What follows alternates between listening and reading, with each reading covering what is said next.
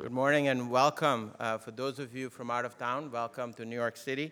And those of you who are residents of this city, welcome as well. My name is Amir Jaffer. I'm the Chief Medical Officer over at New York Presbyterian Queens. I'm really here on behalf of our senior group of Senior Vice President Karen Westervelt, who's also the Chief Operating Officer of the Regional Health Network, which is part of New York Presbyterian. And the Rogosin Institute is really a very, very strong partner of ours. And could we go to the first slide, please? I'm really excited about the symposia, the topics, the speakers that the Rogosin Institute has really put forth today. So I think you're in for an exciting symposia.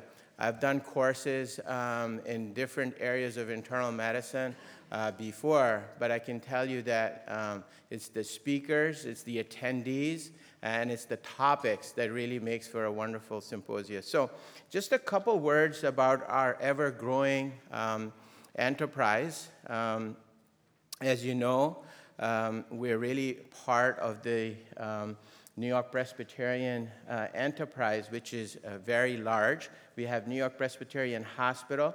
We have the Regional Hospital Network, which has 3 hospitals, one in Queens, one in Brooklyn, and one a little bit north of the city in Hudson Valley. We have the New York Presbyterian Physician Services. We have the New York Presbyterian Community and Population Health. We have 2 very strong Ivy League medical schools in Columbia and Weill Cornell.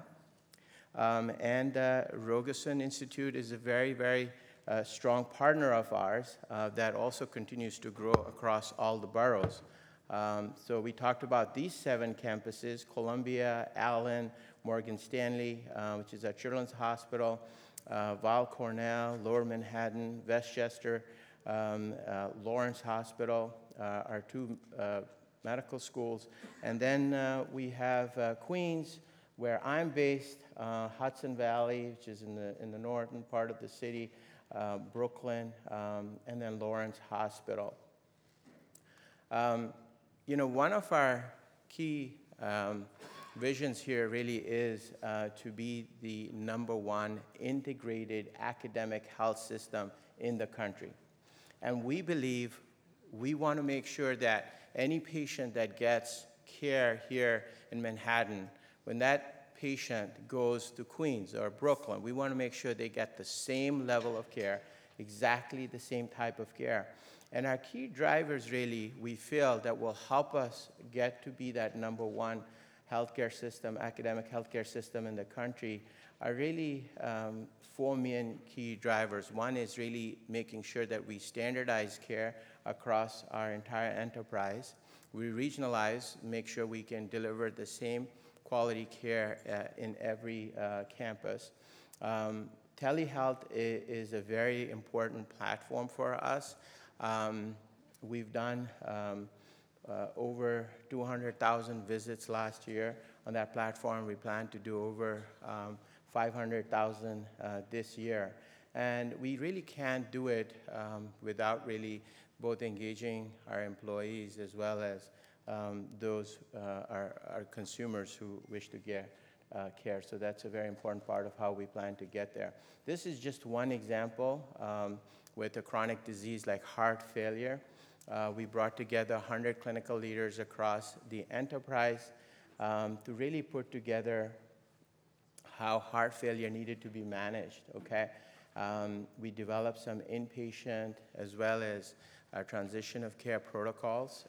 We standardized it across the enterprise. We built dashboards. We can actually look at outcomes across the enterprise. And now we're doing remote monitoring and virtual visits for these patients. So we want to take examples like this and apply them to other diseases. And hopefully we can do that both for acute kidney injury as well as chronic renal failure in the near future. And then I wanted to end with this slide. Since I do a lot of performance improvement work in my role, this story actually really inspired me, and I know that it will resonate with all of you as well who are really involved in taking this whole concept of self-dialysis forward, right?